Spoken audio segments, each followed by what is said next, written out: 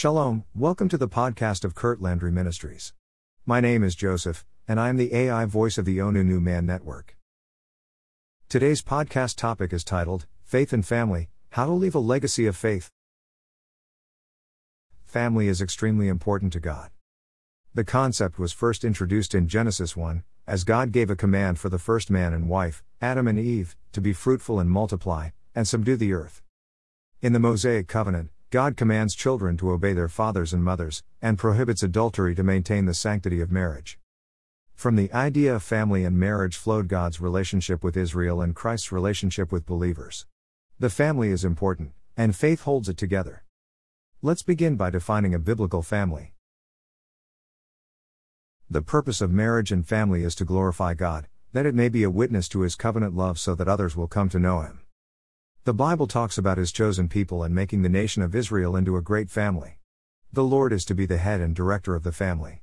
His word also tells us that Gentiles have been adopted into the family through Christ. The Lord invites all to come into His family. Unfortunately, not everyone will accept. But for those who do, He desires unity. Satan's goal is to split up God's family and distract them from their callings. When we stand together as a family, as a three-stranded cord, we are not easily broken. Here are my mother and my brothers.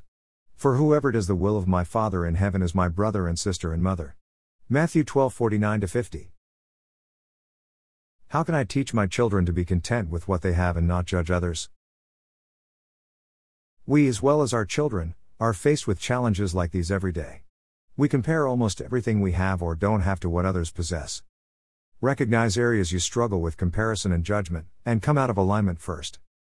Be aware of ways in which you compare and know that your children will likely follow suit. Show kindness and gentleness to others who may be different from you. This act of generosity shows your children you care about others as Christ does.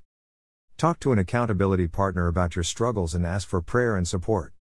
Explore God's Word for answers to questions that your children may have. Look for ways to encourage them with ways God has blessed your family.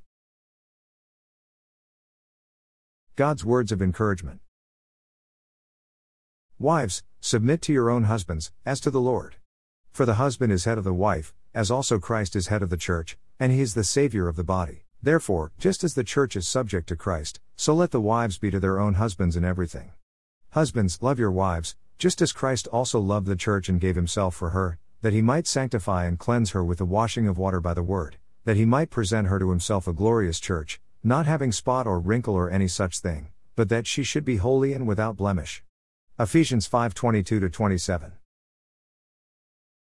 The Gentiles should be fellow heirs, of the same body, and partakers of His promise in Christ through the gospel. Ephesians 3:6. For you are all sons of God through faith in Christ Jesus. For as many of you as were baptized into Christ have put on Christ. Galatians 3:26-27.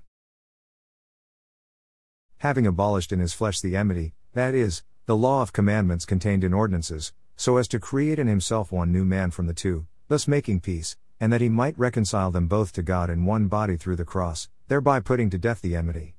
Ephesians 2:15-16. Leaving a legacy. Everyone wants to leave a lasting legacy to their children. However, when we look at who the family of God is, it's not limited to only the immediate family, but the family of believers. Therefore, leaving a legacy of faith means to sow into future generations by teaching your own children, as well as those God has placed in your path, to depend on God's power and mercy in every situation and to seek His instruction.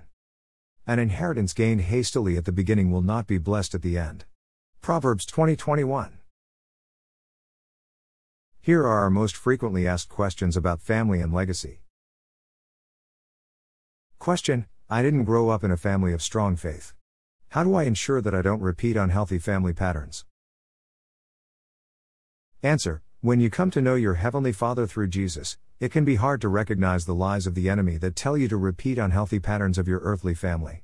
However, through continuous prayer and the guidance of the Holy Spirit, you can have confidence that leads to breakthroughs and releases the heavy yoke of the enemy. Question: How can I teach my children God's Word?